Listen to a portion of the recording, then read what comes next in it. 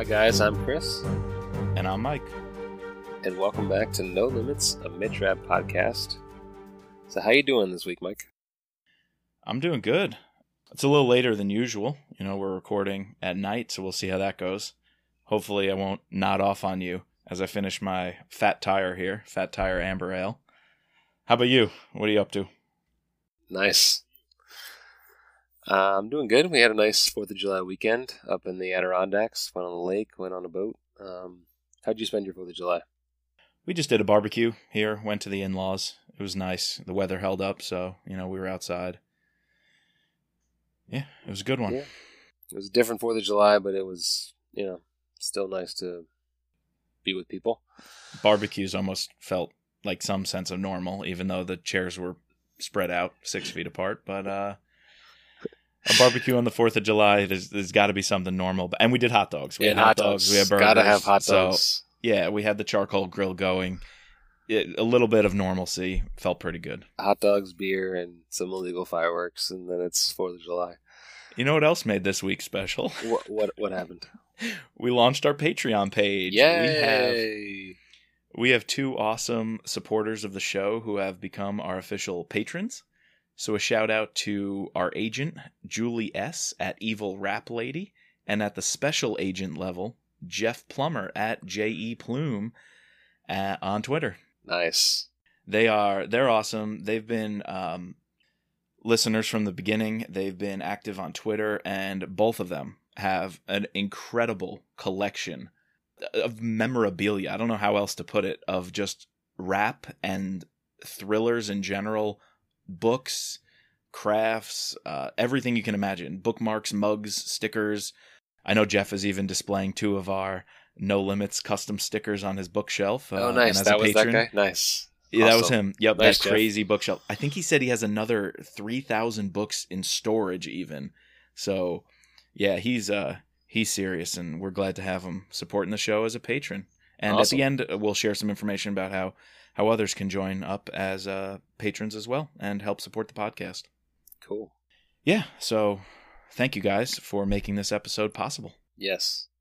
So, Chris, what content are we covering in the bonus episode today? Thinking about the consequences of choosing the third option, not political, not military, but that third option involving the CIA and clandestine operations, right? And so we wanted to sort of pick a topic that we could talk about in our bonus episode, that focused on that.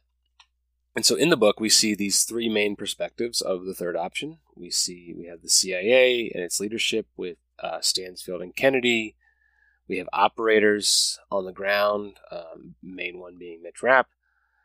And then we also have the politicians, in mainly Hank Clark, who is the big bad, the masterminding the political spin and the fallout of everything. And so in order to do a little further deep dive into the third option and the CIA, we wanted, and especially because this is the last book that we're going to really see Thomas Stansfield, and he is the ultimate spy master. There was this documentary that came out, produced by Showtime, that focuses on all the living spy masters, as well as some other higher level CIA players. And it's called Spy Masters, CIA in the Crosshairs, and it explores the inner workings of the CIA, starting from sort of the time right before 9/11, leading up into the current time, discussing, the various things that go on, sort of the inner workings of what a director of intelligence would do. And so this is a film by Chris Whipple, and he states that what he wanted to do with this was, it didn't want it just to be about spies or covert actions, but he wanted it to be about these 12 human beings, like these living people who represent what the CIA is. And I really think it does capture that. And you do see these differing opinions. These are humans. They're not just machines. They have opinions. They have different ideas. And it was interesting to see, what a real life spy master thinks about in today's world, in the real world. And I think, like you mentioned, this is a great tribute to Thomas Stansfield, who in this book we see in decline with the diagnosis of cancer. And as we know, in the next book in the series, Separation of Power, Kennedy's going to be in charge, and we actually have to deal with Stansfield's passing. And so I think that the filmmaker of this documentary wanted to touch on hot-button issues in America and the CIA and the war on terrorism, but he more importantly wanted to, or not more importantly, but in the film, he wanted the focus to be on the people who served in the leadership capacity through that era. And so he goes back multiple presidential administrations and talks to, at the time, the 12 living human beings who served as Director of Central Intelligence, or DCI. And he wanted to make the film about them, and we wanted to make this episode a tribute to Thomas Stansfield. So it was a great film to see the real world people who were the Thomas Stansfields, during this time of the war on terror. And we saw this really impactful scene at the end of Third Option, which, as we know, reading the next book in the series, is the last time where Mitch is really going to be on the page with Thomas Stansfield. And he is just telling him, what an honor. You are one of the most courageous individuals I've ever known in my whole life. And it means more to Mitch than anything in the world to have Thomas Stansfield, this legend, say that about you. And so to actually see real people who have been the leaders of real operators in the field, hopefully these people presented in the film are the real human leaders that are that to the real Mitch Rapps of the world. Yeah, so today we hope to just, we're going to talk about a couple of the key topics we sort of gained from this documentary, as well as hopefully tie it into, the Mitch Rapp series. This is a Mitch Rapp podcast. Yeah, and I think it's important to, we read these books, we think, I love these books, I love this genre, but, it is fiction. But there are real life people who do this kind of stuff, and it's important to think about that and to take a step outside of our books and to see it in like a real life perspective. I think that's a big question that the film definitely deals with in the end, is how far should America go to keep us safe? Yeah. And we're going to get into 4 specific topics that are covered in the documentary, and 4 topics that also have these strong connections to the world of rap and the books. So, what was your first thought on the documentary? I was shocked. It was heavy. Did you feel the same way? I was just assuming I was going to learn more about like how the CIA works, but I would concur that you don't. Yes, you do get a slight glimpse into the inner workings of the CIA, but you don't really actually. All that stuff is classified, so we're never going to really find out what actually goes on. But it was nice to see and hear candidly from these directors, and I feel like most of them spoke their minds and the truth. But yeah, it was definitely an intense documentary for me. And as I said, I think it was an interesting light to look at like the real life context of the genre that we often read to get like the real life perspective of that. Yeah, it was less the inner workings of the CIA as a whole and more inside the hearts and minds of the people who pull the strings, who make the decisions, who make the tough decisions. And it was almost the inner workings of the conscious of people who have to spend their life dealing with the things, not that they've done, but what they've authorized others to do. Yeah. And the consequences of that. And so it was really the inner workings of the mind, more so than the CIA as organization, if you will. But some of the footage is heavy. Oh yeah, they use a lot of footage. There's a lot of like, I wasn't expecting like the hostages, executions, attacks where we're dropping the bombs, and you see the aftermath of it. It's important though, right? Like, yeah, I was surprised by that, but in the end I'm glad it's there. It's important for the American people, for us, civilians, to be reminded and exposed to, right? Like what the people on the ground are going through and the people calling the shots are going through. And so I mean, it's the gruesome story of the reality that face our military and clandestine personnel, regularly. And so, as heavy as it was, I think it's important, right? It's an important documentary to get out there. Well, let's get into these individuals, right? So, and by the way, for listeners, we have a poster up on our website advertising the film, but also I put together this poster so you can see the names and faces of who we're talking about. I'm sure a lot of you remember a lot of these people, but it gives you a nice overview of all of the individuals profiled in the film. So you can find that at mitchrappod.com on our website. We'll also post it on our Twitter account. So you could definitely see at mitchrappod.com the faces that we'll be talking about. So out of all the people highlighted, Chris, we have the DCIs, the Directors of Central Intelligence. We have other counterterrorism experts in the field. Who stood out to you? Who was somebody that you felt was a strong personality and fit that job well? Out of all like the DCIs, I think I liked Hayden and Tenet the best. Hayden seemed to be more calculated, less of a strong man, whereas Tenet is a New Yorker. He has that tough guy New Yorker attitude. But I felt like both of them wanted to get the job done. They saw, what needed to be done. Actually, the people I liked the most were actually not the DCIs. It was Jose Rodriguez and Cofer Black and Gina Bennett. And I think that's like probably the people most people are going to like more. Because I guess you like Irene Kennedy in these early books because she's not in charge, and we like her in Down the Future because she's a little bit different of a director. But it's like the Mike Nashes of the world, or it's the Mitch Rapps of the world, like the people who are under not having to make the decisions that can actually get some stuff done because they're not politically bogged down. Yeah, I'm going to agree with you on three of those names. As DCI, I thought Michael Hayden in the film was the strongest in the sense of being most reasonable in his arguments. He was very matter of fact.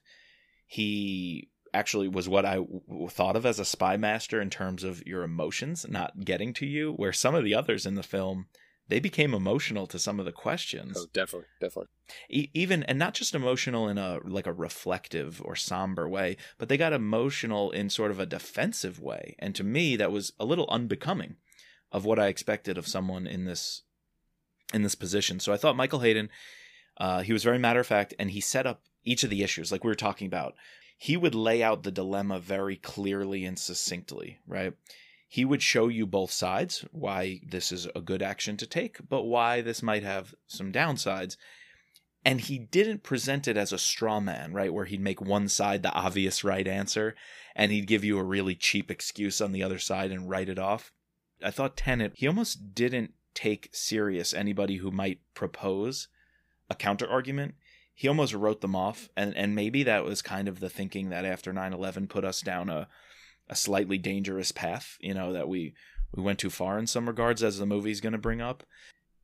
The other two that I liked, like you mentioned, were not DCIs. Cofer Black, he was the coordinator of counterterrorism in the post 9/11 aftermath, and he didn't hold back. Not at all. He let it ride. There was that one scene where he went off. He literally said how pissed he was that the politicians weren't getting the message. And to me, that's the clearest connection to these books, right? How even in Transfer of Power, Rapp goes off in the meeting on the Attorney General. Oh, yeah. Saying Attorney General Tutwiler. How she was just a dumbo who didn't get it and deal with this, yet she was playing the political academic game. Cofer Black did that here. He said, I came out of a meeting with, Condoleezza Rice and other officials in the Bush administration, and I thought they finally listened to me, that the intelligence we have shows an imminent attack, and this was July 2001, and he was so pissed, saying that they did nothing.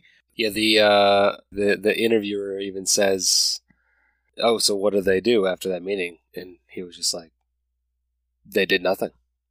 Absolutely nothing. Yep. Jose Rodriguez was another one. Again, not DCI, but Director of National Clandestine Service from 2004 to 2007. And I liked how he was standing up for his guys. Yeah. he was defensive to defend his men and what they did. And he said he was always there for his people. He had their backs. You could tell, right? People who worked for him were going to like him. You could tell that if Rapp had to take answers from Jose Rodriguez, he would have been fine with it. Yeah. Like, he was one of those guys that Rapp would have known was not playing the political doublespeak, but who would have had his backs. And so I think a Rapp and a Kennedy would have relied on... I think if Jose Rodriguez were a character on Kennedy's staff and was given a lot of leverage in running Rapp, that I would have been fine with that. The way he was speaking, and he was so defensive in a way of sticking up for his operators. Yeah, like the whole scene where he's asked about the tapes that he destroyed. It was the 2 waterboarding incidents, and he goes, we had tapes of it, and it led to direct intelligence that helped us. I think it was the intelligence that helped us get bin Laden. Right. It led to the courier eventually. Yeah. And he was saying, I defended that at the time because it was the right guys. call. And I deleted those, or I burned those tapes, actually. He gave the order to destroy them to say, I know the operators will get crucified by the politicians. And Yeah. he said, I burned those tapes. Take me in front of a grand jury. Take me in front of a whatever. I don't care, because I burned those because I know my operators would have paid the penalty instead of, one of us. Yeah, I thought that was great. And he wanted to conceal their identity. So he was really strong in that. Could you see him working for a Kennedy? Oh, yeah. I thought that this is a question maybe we're going to cover in a little bit, but, you asked me sort of out of all the living DCIs, up until recently, we didn't have a female DCI, which now we do, who was most like Kennedy. And I thought that he was the most like Kennedy. She sticks up for her guys. She would have done that situation. Yeah. So, on that question, I agree with you, but who to you was a Stansfield out of these living spy masters who directed the CIA? Who to you was the best fit for a real life Stansfield? That's a tough question. Yeah, maybe in looks, but also in how they conducted themselves. Like, who looks like a Stansfield to you, but then who also conducted themselves like a Stansfield? Probably Robert Gates. Who would you pick? Or William Webster? Yeah, those two are good. Or James Woodley. Do you think Stansfield's bald? I forget how he's described in the books. Yeah, I forget how he's described too. But the one that's given me the most Stansfield look is a William Webster. Yeah, no, I agree with that. He was a director from 1987 to 91, as well as FBI director. He has that tough guy look. He looks like he can conceal anything behind those wrinkles and those glasses. But he also looks smart. The way Stansfield collects information, and they say he's the best intelligence mind in the world in terms of how much knowledge he has. True. In terms of who I think is most like Stansfield, so a lot of the older DCIs, this is something we'll talk about more extensively later, but a lot of the older DCIs seem to not like this whole transition into drone warfare and sort of getting away from clandestine services, human intelligence gathering. So I think anytime that was brought up, obviously that mindset is heavily drawn into Thomas Stansfield's psyche, being Cold War, behind the German line, behind the Russian, the Iron Curtain spycraft. As an entire person, I'd have to say Michael Hayden is probably embodies him. If you add him along with a lot of the older guys' thoughts, I think that's a good combination to get what an actual Stansfield is. Because I think Thomas he's just a spy. He is the definition of a spy. He's different than Rapp, right? Rapp is I feel like Stansfield is more of a spy than Rapp ever could be. But do you think Stansfield, when he was behind the Iron Curtain, right? Let's say when he's operating in the 60s and 70s Eastern Europe, do you think he was like Rapp? Rapp was like him back then? Or you still think he was a different operator when he was at the height of his game? That's a good question. That'd be a great spinoff. I feel like he was more the way Michael Hayden was, very, very process oriented, and thinking things through was his advantage. So I don't think Stansfield in the field would have reminded me much of Rapp at all. Yeah. Now Hurley on the other hand. Yeah, no, Hurley's more Rapp. Yeah. He's the one who's going to give us rap, of an older generation. Well, that's like Stansfield is like an older Kennedy, and Hurley is an older rap. So, yep. But however, there was one who I didn't agree with, and I didn't think could make those calls. Michael Morrell, acting director, I think, in the early 2010s, briefly under Obama. He played a big role in this movie, and I think, even though he served such a short interim or acting term, I think the producers highlighted him or gave him a lot of screen time on it because he was that counter opinion. He was that counter voice. He seemed more of an academic, where we had Tenet just kind of flying by the seat of his pants telling us, we had to do this, we had to do that. You didn't know what it was like. You didn't know how bad it was. You had Morrell more this academic kind of saying. He was very soft, right? He almost had political speak answers of, we have to look at the human rights issues, which sure, I agree. But I don't think it would have allowed him to take the intelligence in the moment and make the call, because he would have been hung up on these wider philosophical questions. And I don't know if that's a Stansfield or a Kennedy in how he was approaching these things or philosophizing about them. He wasn't on the ground enough, his head, what I feel like when push came to shove, wouldn't have been in the game enough. It's interesting. I don't know how you felt about him. I don't know. He was definitely like the point that was sort of counter to a lot of other people. He definitely like spoke it would have sounded the most like political speak.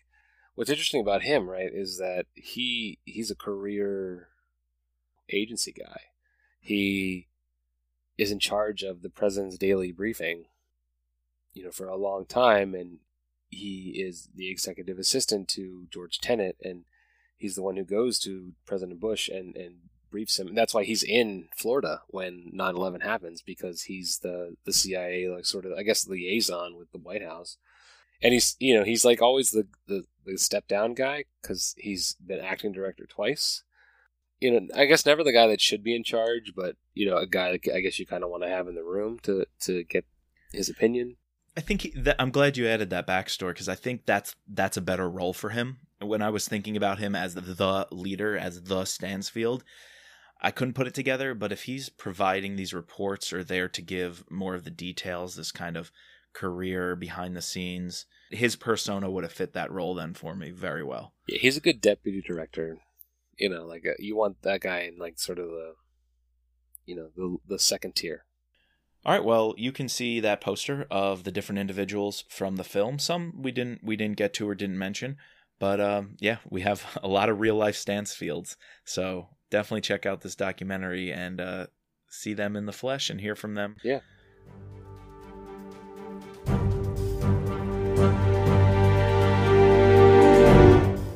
All right, so the first topic that we want to get into is the cost of inaction and the power of politics. And we're going to read a few of the quotes, because this film is about hearing in their own words what the people who've served in the Thomas Stansfield and Irene Kennedy role say. And so we are going to read in our discussion here some of the quotes. Let me start with John Brennan. I thought he had a very clear statement on how complicated and messy this job can get. He says, quote, "I wish the world were simpler. I wish we didn't have these complex challenges that we face, where there is not a right and wrong answer, where it's not black and white." And I think he's reminding us, he was one of the voices of reason, if you will, throughout the movie, reminding us that it's not always a black and white world, and a lot of what we're doing is finding out how much latitude we have in the gray zone. And ethically, morally, and politically, what intelligence do we have a responsibility to present to the president? Because it's not black and white. So as we curate intelligence, they have to make the decision, give the final call. What role do we play in curating that when we're in this gray zone? That he says a couple of times, we're just trying to make space for politicians to act. A couple people bring that up. Yeah, our role is to choose the correct, accurate intelligence that gets pushed up the ladder so that the politicians are the ones to make the right call. We're not solving the problems. We're not making the policy, but we're really providing the intelligence. And that's not always a black and white world. Yeah, Michael Hayden, he says, "The reality is the intelligence or direct action only buys you space. It rarely solves the problem on its own, and if the political leaders don't have the wherewithal or the courage or whatever it takes to use that space, you get into this loop where you kill people forever."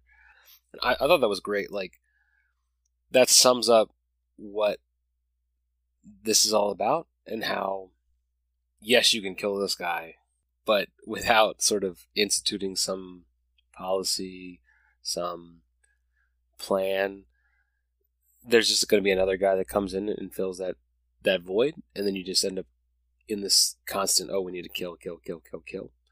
And it's something that we don't really get in the books, right? And so obviously it's a work of fiction, and that's how these things work. We don't have these overarching, and we don't look at like the policy of like how things are going. But it's interesting to think about, like, yes, Mitch is out there killing these guys, he's solving these problems that pop up. Do we ever see the presidents in the story sort of taking action and trying to curb, these things from happening again? Well, I guess that goes to the relationship between the DCI and the president. And so in this movie, we get some really positive, strong examples of that, and some negative ones where the DCI feels not enough action was taken. And that's really clear in the books, right? Think of all the presidents we love. Well, what have we started to like about Hayes in these first few books is he trusts and appreciates the intelligence community behind him. He really is, I would say, a team player. I mean, think of the opening scene of Transfer of Power, the Farah Harut takedown. President Hayes in the sit room is very clear that I'm going to trust and lean on my people, and particularly my intelligence, to make the right call here. Right. And think of all the other later decisions, right, in presidents. I think with like President Alexander, who's the most recent president, I think we sort of get a very similar thing in how he wants to do what's right. He trusts Mitch. He trusts Kennedy.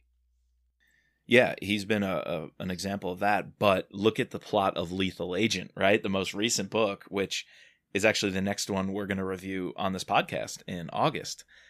And look at how the politics can play such a role in pretty much destroying the intelligence community, where Christine Barnett, give a spoiler here for Lethal Agent, 99.9% of you, I hope, have read it. Yeah. Total Power is coming out the month after. So, but look at how she's angling to not give a hoot about the intelligence community. She's actually rooting for a terrorist action. Yeah, her cost of inaction is a positive one, right? She doesn't want them to catch Halabi, right? Like, if the last thing she wants is to have Mitch on a TV screen, putting Halabi successful, right? So she's even her campaign advisor, this mastermind, I think his name was Gray in Lethal Agent, is supposed to be one of the most ruthless, like Machiavellian kind of politicos you can hire, and he's even afraid of her. So yeah, it's kind of like she's actively rooting against the intelligence community. And can you imagine if Kyle Mills deals with someone like that as president in Total Power and beyond, who just actively roots against the intelligence community? Because we've had Alexander now for a little while, right? Yeah. And Alexander's been great working with Kennedy. Yeah, I thought that another quote that really sort of spoke to me was what Panetta said. And he says, in talking about inaction, if we fail to do these things, God forbid this country face another 9/11, what the first question would be is, why the hell did you let this happen? Why the hell did you let this happen? And I think that we could talk about for a long time. But yet the first thing that the politicians or anyone is going to say when an attack happens is, again, where did you fail? Why did you let this happen? And it's almost like you're damned if you do, and you're damned if you don't. To the politician, the counterintelligence can't win. It was very I don't know, humbling to see the director say that out loud. because this is what they're facing every day. If they don't get this right, it falls on them. And if they get it wrong, it falls on them, I don't know. It's a tough job to be in. That question of responsibility and blame, Gina Bennett says something important, and she was the senior counterterrorism analyst highlighted on the Bin Laden unit, going back decades ago, tracking Bin Laden. And she talks about, she says, if you are a terrorism analyst for long enough, you will have many moments where you will feel responsible for not having stayed long enough, not having stayed late enough, not having thought hard enough, not having plowed through enough data to connect these proverbial dots.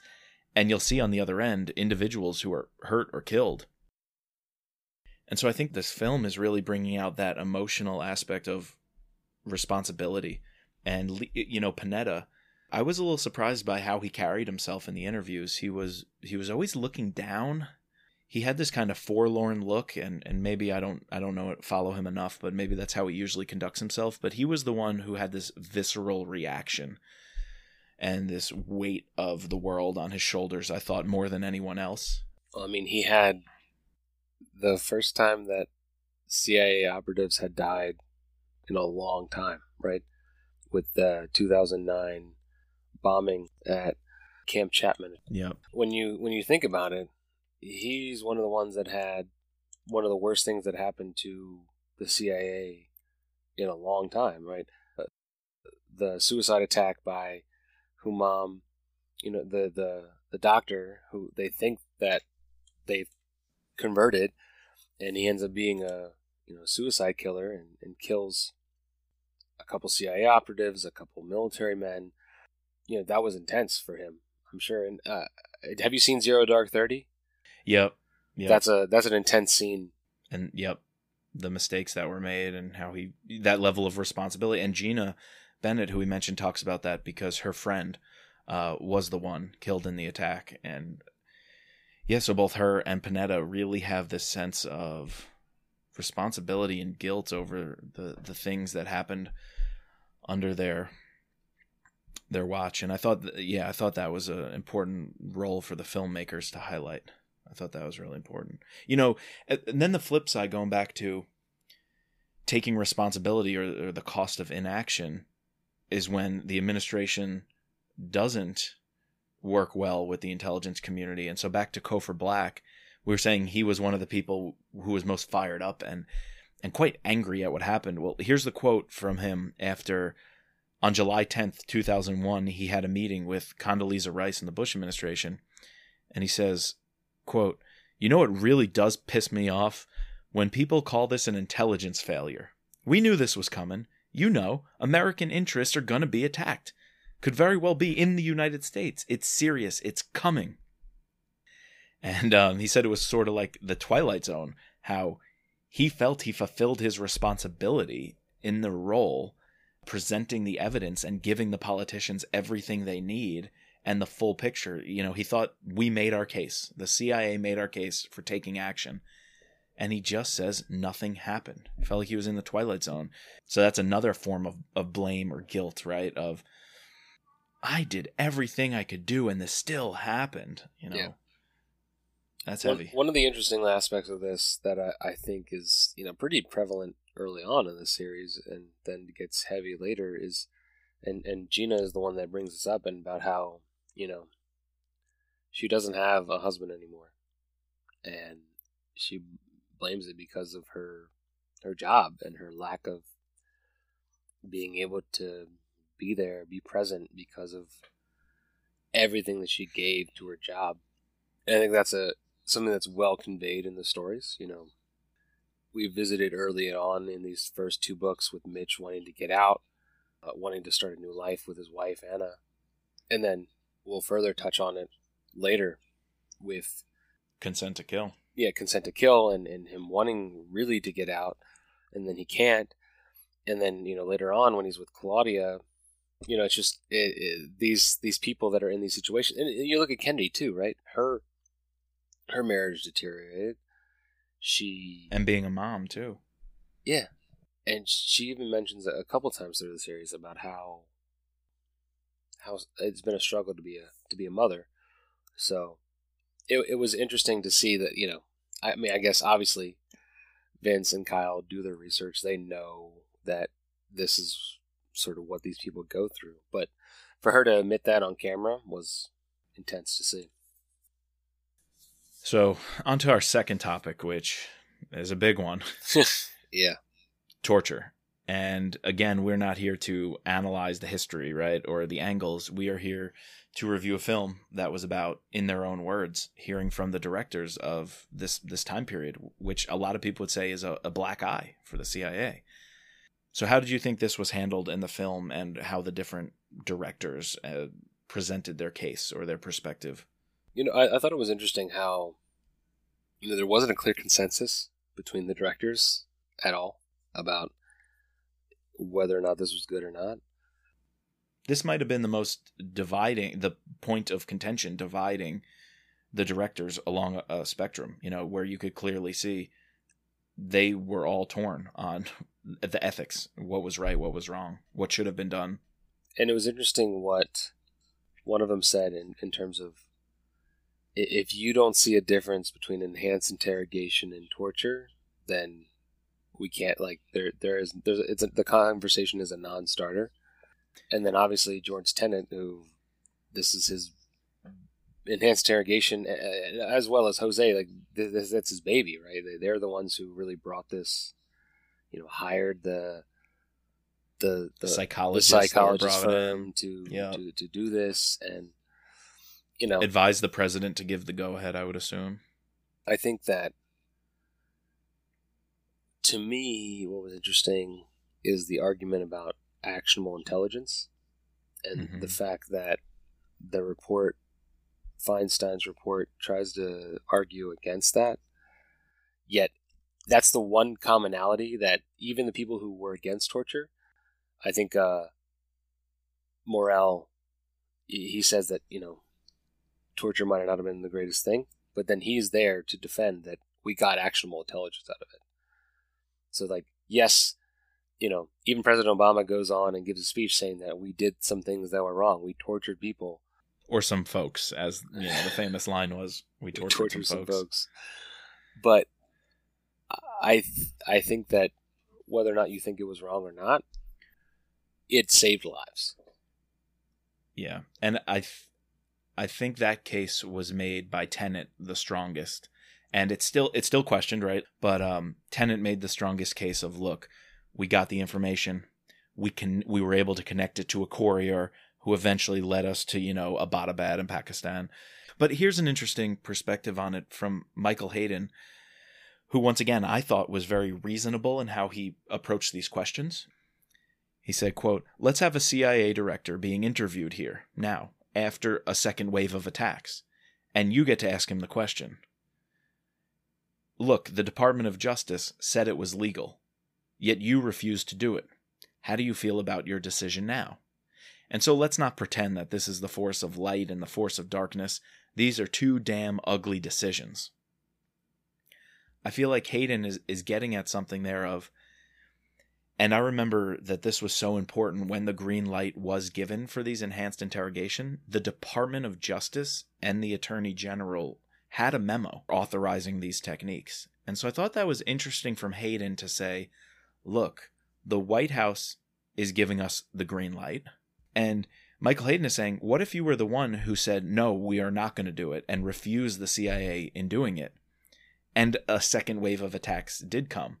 How are you going to answer that question of the Attorney General approved it, the President signed off on it, and you still said no, letting these second wave attacks happen? You'd be a fool to not move on it and get, like you said, the actionable intelligence that could have prevented and did indeed prevent second wave of attacks. I thought that he was interesting in how he proposed that. It essentially comes down to this question, or this hypothetical situation where I believe two of the directors posed a very similar situation where if you knew there was a dirty bomb or a nuclear bomb in New York City or Washington, D.C., and you knew that this guy knew where it was, what would you do to get the information? you Mike, you are in charge of finding out where that dirty bomb is. Do the ends justify the means, right? Whatever it takes. There's no limits. I don't know. I think yes. Like I'm going to find out. I want to save millions of people. Yeah. I mean, let's think about this, right? That's what we laud Rapp for doing in these books, right? Whatever it takes. And it's so interesting to hear from the real people, at least the leaders, not the operatives themselves, but the real leaders who are authorizing that. And it's like, I don't know if I should be less inclined to cheer for this when it happens with Rapp in the books, right, or more so. Yeah, it makes him more of a hero in my mind that he's able to do that and get the intelligence. But then I'm looking at someone like Panetta with his head down, or Hayden trying to tell you how difficult and ugly these decisions are to have to make. And I'm like, I don't know. Should our art and our books and our movies be cheering for this as much? Well, yes, because like you said, it stopped that attack and the many, many we don't even hear about. Thank goodness people are doing it. But let's look at the other side, right? We have some people who very clearly feel like the wrong decisions were made. And yes, hindsight's 2020, but Stansfield Turner, one of the old guards, one of the older DCIs in the movie from the Carter administration, actually says, quote, "I think it's beneath our dignity. I think it's poor for our reputation in the world." And so, like, if you step away from your scenario, which is a really important one, is that perspective valid? Because a few others like Morell and Brennan even bring that up. Brennan actually at one point says, "I was a senior officer at the time," and he even said he was in the chain of command at the time these enhanced interrogation tactics were approved, and he felt uncomfortable about it. He said he had concerns, and he expressed those concerns. He thought they would come back to haunt us. He thought the CIA and the individuals involved shouldn't be lowering their standards, to levels that he thought one day would haunt them. And he said, "I never told anybody, quote, we shouldn't be doing this," right? Yeah, because then they cut to Tenet, and Tenet's like, "No, he never said that. Tenet's like, when I was in charge and he was working for me, he never said we shouldn't do this. He didn't care. And so then he backtracks and Brennan's like, "Well, I never said it out loud." He's like, "I had some conversations with colleagues and I was thinking in my mind, this is not a good idea." But you could tell that Brennan kind of wanted to say, "I was against this from the beginning," but he didn't speak up. He says, "If I was in that situation and the president asked me tomorrow, should I waterboard a terrorist? I would say, Mr. President, sorry. I do not believe that it is in our best interest as a country, as an institution of the CIA, and we would need to find other ways to get that intelligence." But come on, do you really think in your situation that's a valid opinion? We need to find other ways to get the intelligence? I don't know. It's something to say it like in an interview for a movie, but it's life or death, and it's millions, hundreds, thousands, millions of people's lives on the line for a situation. Yeah. I doubt that he would be saying that same phrase. Maybe. Yeah. But I don't know. I mean, Jose Rodriguez brought this up. It was the fog of war. He said that a bunch of times. He didn't backtrack and say he regrets the decisions that were made because it led to intelligence that stopped attacks. But he does say it was the fog of war. Looking back, you can't judge it by today. You weren't in it. Yeah, this is war. It's not a conventional war, but it's war. And Tenet stands by it. He said, "You can judge us. We made those decisions for good and valid reasons." And all I would be able to say is we sat where we sat. We decided what we did. We understood the implications. And, I guess to back him up, they prevented a second wave. Right. I thought it was interesting what Michael Hayden said at the end. He says that if the future president wants to waterboard, wants to do torture, he better bring his own bucket to do it himself because the agency's not going to do it again. So he's not saying that he's against it. He's just saying that the agency's gotten too much shit for doing the president's dirty work. Yep. And, this was a big black eye, and the CIA got made to be, they were sort of the scapegoat. They're not going to do it again. So what you mentioned there, and what Michael Hayden brought up, is really important in topic 3 on drones. we see another divide on these directors of Central Intelligence over the use of drone, not only the use of drone warfare, but the divide is over whether or not it's appropriate to have a civilian agency with civilian leadership pulling the trigger, right? Or the ones from their aircraft launching the weapons. And so the question is asked by George Tenet, and he says it's still a question that needs to be asked and answered today. He asks, do you want the civilian head of an intelligence organization firing a weapon outside the chain of military command? And furthermore, firing that weapon from the skies, and in the case that's brought up, against a U.S. citizen. And so I thought that was a really important question that Tenet posed should still be addressed and answered today. I mean, literally, they're being the judge, juror, and executioner. Yep. And even they're involved in the first killing of an American who wasn't tried or anything since the Civil War. That was interesting.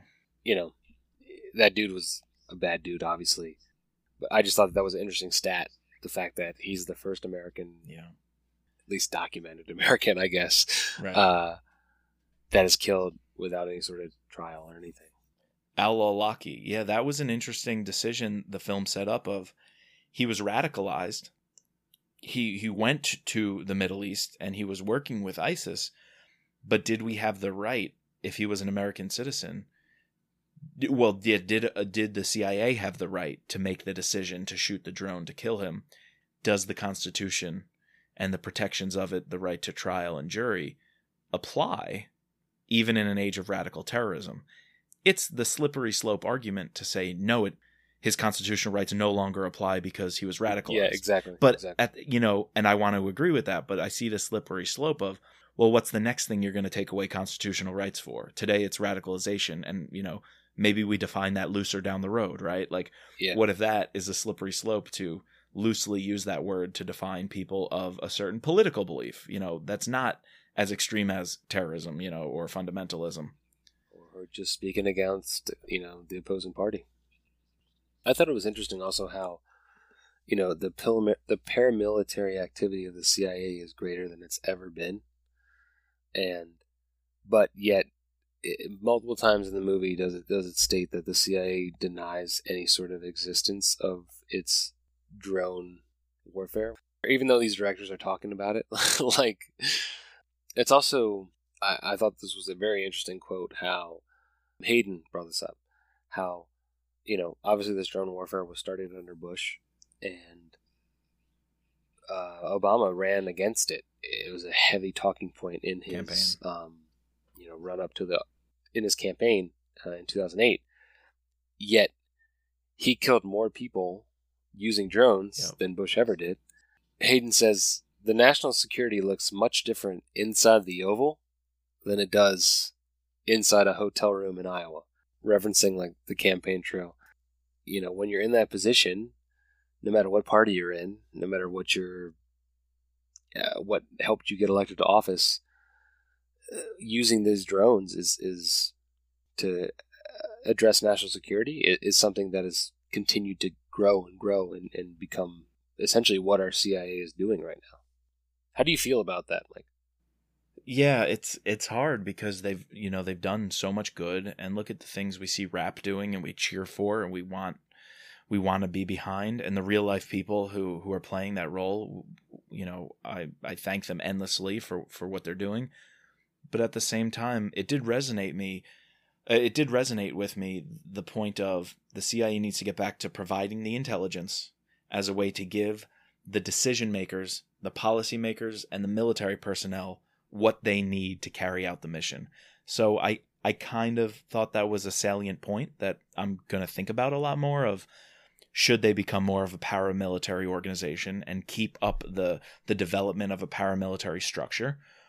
Or should, over the years, they get back to their roots of providing the intelligence to the proper channels to be the ones to then make the calls? You mentioned how the drones look different on the campaign trail with that quote of they look different in Iowa than when you're in the Oval Office. There's one other way to think about drones is how different killing someone looks like on the battlefield, how we see Rap doing it with the nitty-gritty on the ground, face-to-face, you have the skills, versus, now we have sometimes 19-year-old kids sitting in front of a computer screen in a trailer in New Mexico, right? And they're the ones with their finger on a trigger. And it's like, what are the ethics there of having this distant perspective, this bird's eye view of who you're killing? Like, we hear, Rap is like an instrument of death, and we cheer for him because, death to the bad guys. But what if that instrument of death is just a piece of technology controlled with a joystick? Like, does that change the game? And so Michael Hayden even says, when you can stare at a target unblinkingly for hours, if not days, then use a weapon against that target that has a 14-pound warhead in it with an accuracy measured in inches, this actually makes warfare more precise, and that should be a good thing. I mean, if you think about that, it's precision. We can limit the civilian or collateral damage because of the technology, yet at the same time, Hayden then says, now the dark side. The dark side is the ease with which the decision can be made. The political decision-making machine just looking at photos, it's easier to kill than if you have to risk the life of an operative to go hand-to-hand or close combat with this person. And so this technology is a blessing because hopefully we can precision strike, limit the civilian casualties. But at the same time, you can very easily pull that trigger many, many, many more times.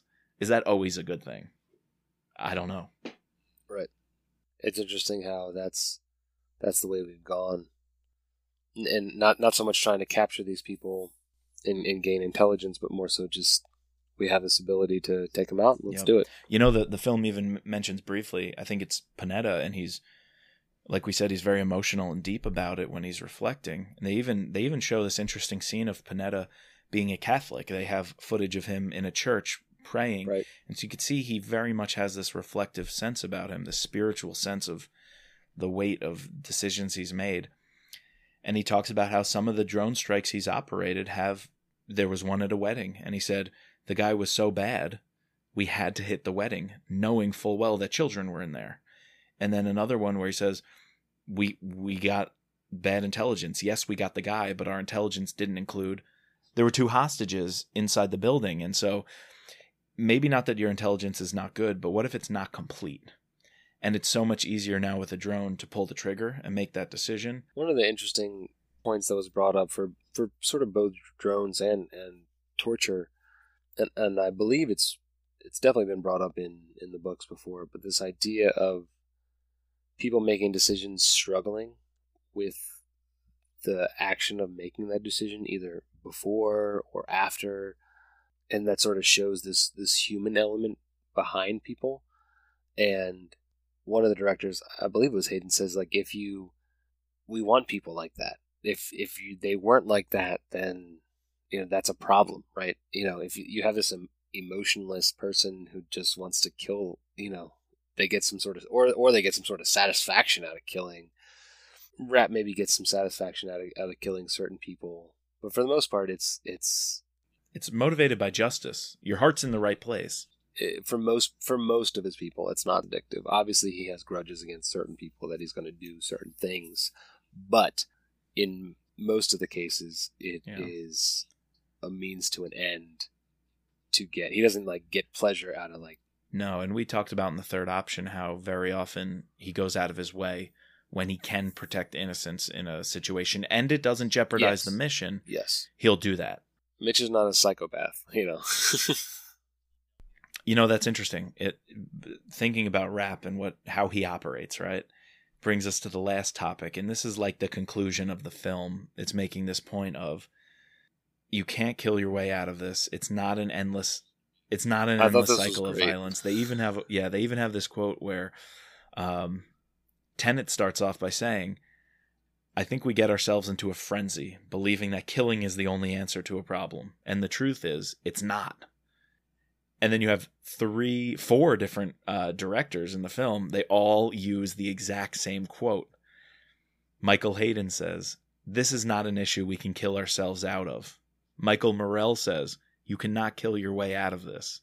John Deutsch said, you cannot kill your way out. And George Tenet says, you cannot kill your way out of this. That's a mistake. It's much more complicated.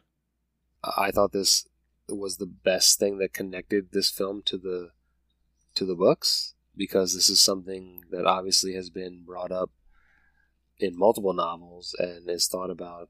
We probably haven't discussed it yet, but we will be discussing this more as a topic in these novels with Mitch and with, Irene. So yeah, I agree. That's going to come up big in the books. And John Brennan, actually, he said something also towards the end that made me think of Rapp. He was somebody who was questioning, is the CIA becoming too much of the paramilitary stuff? And does it have to get back to its roots of collecting the intelligence and the secrets? And so he says, I do not believe the remedy to terrorism is only using the pointed end of the spear, kicking down the doors, taking action against the terrorist organizations. But that's what we love seeing Rapp do, kicking in doors, taking guys out, extracting information from them. And so how does what this movie is setting up? It's a cycle of violence, and all of the directors on both ends of the spectrum. Look, we had Michael Morrell, we had Hayden, Tenet, all saying, and Brennan, you can't kill your way out of this. From both the strongest and most direct of the people in the film to some of the more, what some might call softer DCIs, they're all in the end saying, you can't simply kill your way out of this. How do you feel about that? Because, I don't know, I kind of want to see Rapp kill his way out of this all the time. I think fictionally, that's what we love about these novels. And I definitely think that if Rapp was in this situation in our world, he would disagree heavily. But I think that's why in the novels we have characters like a Stansfield and like Kennedy to give a different perspective and to sort of, I guess, rein Mitch in a little bit. Even though they would try to control them, they always can't. But I think that, let's look at Stansfield. So what would Stansfield say to, you can't kill your way out of this? How, he runs the CIA. Does he buy into that philosophy? I think he would say no, you can't all the time. But if you could, then you should do it. But if you can't, then, we have different plans, we have different policies, visions. We have, inner workings and stuff to get out of situations when we can't use that option. Yeah. I think Kennedy's a little bit different than Stansfield. Obviously, she plays heavily on that, but I think that she's definitely more calculating and would try to, I don't want to say think of a different option first, but think of a secondary option at the same time. Be prepared. Be prepared. Always have, yes, killing is going to be an option, but we also have to have another option. I think the whole Rapp, Kennedy, Stansfield kind of trio that we love to this whole you can't kill your way out of this conclusion would say, well, most of the time you can, and most of the time I'm going to. But they would also... Yeah, and we haven't met Stan Hurley yet. He would argue the same exact thing. Even more so. I'm fucking doing it. Forget anybody who says different. But I think they would also say, so they would say, when you can, right, it's effective and we're going to do it. When you can't, and those moments do come up, we can at least have the right people in the right places on our side, and we can have the vision and the planning to be ready for that. We can have, an insurance policy.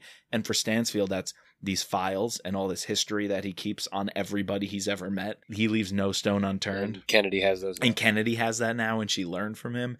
And then I feel like Kennedy also has this other edge of she's so smart and creative, and she can anticipate the political ends of where things are going to go. So she can anticipate how to manipulate the manipulators.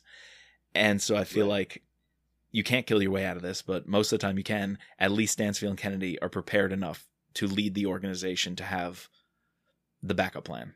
If you can't, we have a means for that too. Yep. But would you argue that do directors actually believe that you can't kill your way out, or is this something that they're just saying to the film? I think most of them agree with that conclusion. I think they all do. I think they all just had to grapple with what it looked like in real time during their leadership. And that's where they try to defend or backtrack and explain what they did and why. So I think they feel that way philosophically, but they also know when you gotta lead, you gotta lead. And, philosophies go out the window when that's the case and people's lives are at stake. Right. So, what do you think? How would you finally rate this film, and what do you advise for listeners? Should they go see it? Yeah, so I'd probably give it somewhere in the middle, the mid-7s out of 10. The things I liked about it were the candidness of the directors and actually, hearing from them. Obviously, and it wasn't all the same thing. They weren't saying the same thing. It wasn't some sort of scripted. We saw big differences between how different directors work and how they saw a direction of the agency. I think that the filmmakers, they had a point they wanted to get across. I thought they did a decent job of trying to let the CIA tell its perspective, while also, bringing up the other perspective. There's a different version of this movie that we could see that is sort of wholly negative of the CIA and their practices. I don't think we're ever going to get like a fully objective version of this movie without some sort of, loaded questions or agenda. But yeah, I enjoyed it. It was intense. Yeah, I would recommend it to people. I agree. I think it was a documentary I learned a lot from. And while you can't achieve pure objectivity in how you approach these subjects, by letting the Spy Masters tell their story in their own words, I thought that was effective in removing some of the biases of the filmmakers so that they didn't play as much of a role as I could see in other documentaries.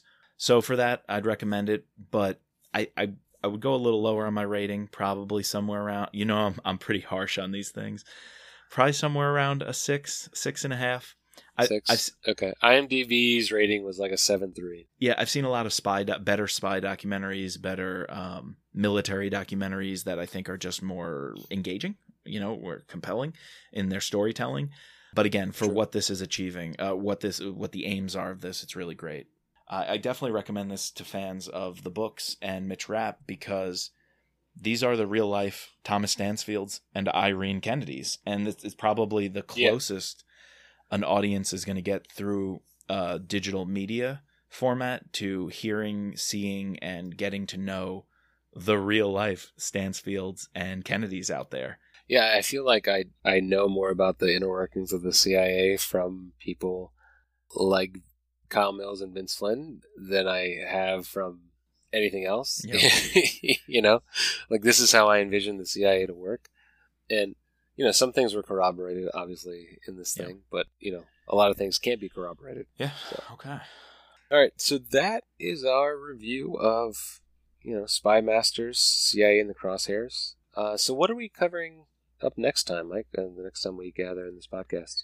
Yeah, I just finished listening to the audiobook, George Goodell's Lethal Agent, his telling of Lethal Agent. Listening to it again. Yep. And so we are going to, in the month of August, cover Lethal Agent, and we'll be doing part 1 and part 2, which is our summary of the book and review of the book early on in the month. And then later in the month, we have some very special bonus content for you that is going to wrap up Lethal Agent and also bring us closer to the release of the next Mitch Rapp book, Total Power, on September 15th. We are very excited for that and definitely planning a couple of special things here on the podcast for the release of Total Power. Yes, very excited for the new book.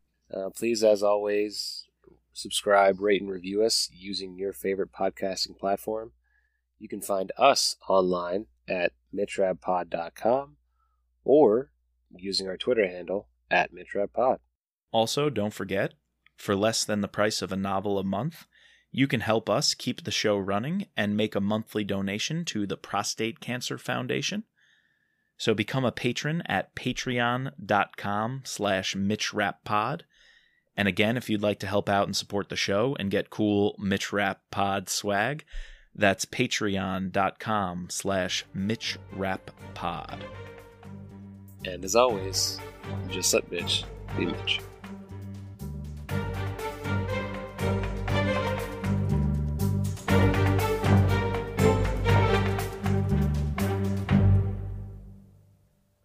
Guys, we're just simply two fans offering a discussion and reviews of some of our favorite books and characters. This podcast is not officially affiliated with Vince Flynn, Kyle Mills, or Simon & Schuster. But thank you to them for bringing us this wonderful world of Mitch Rapp.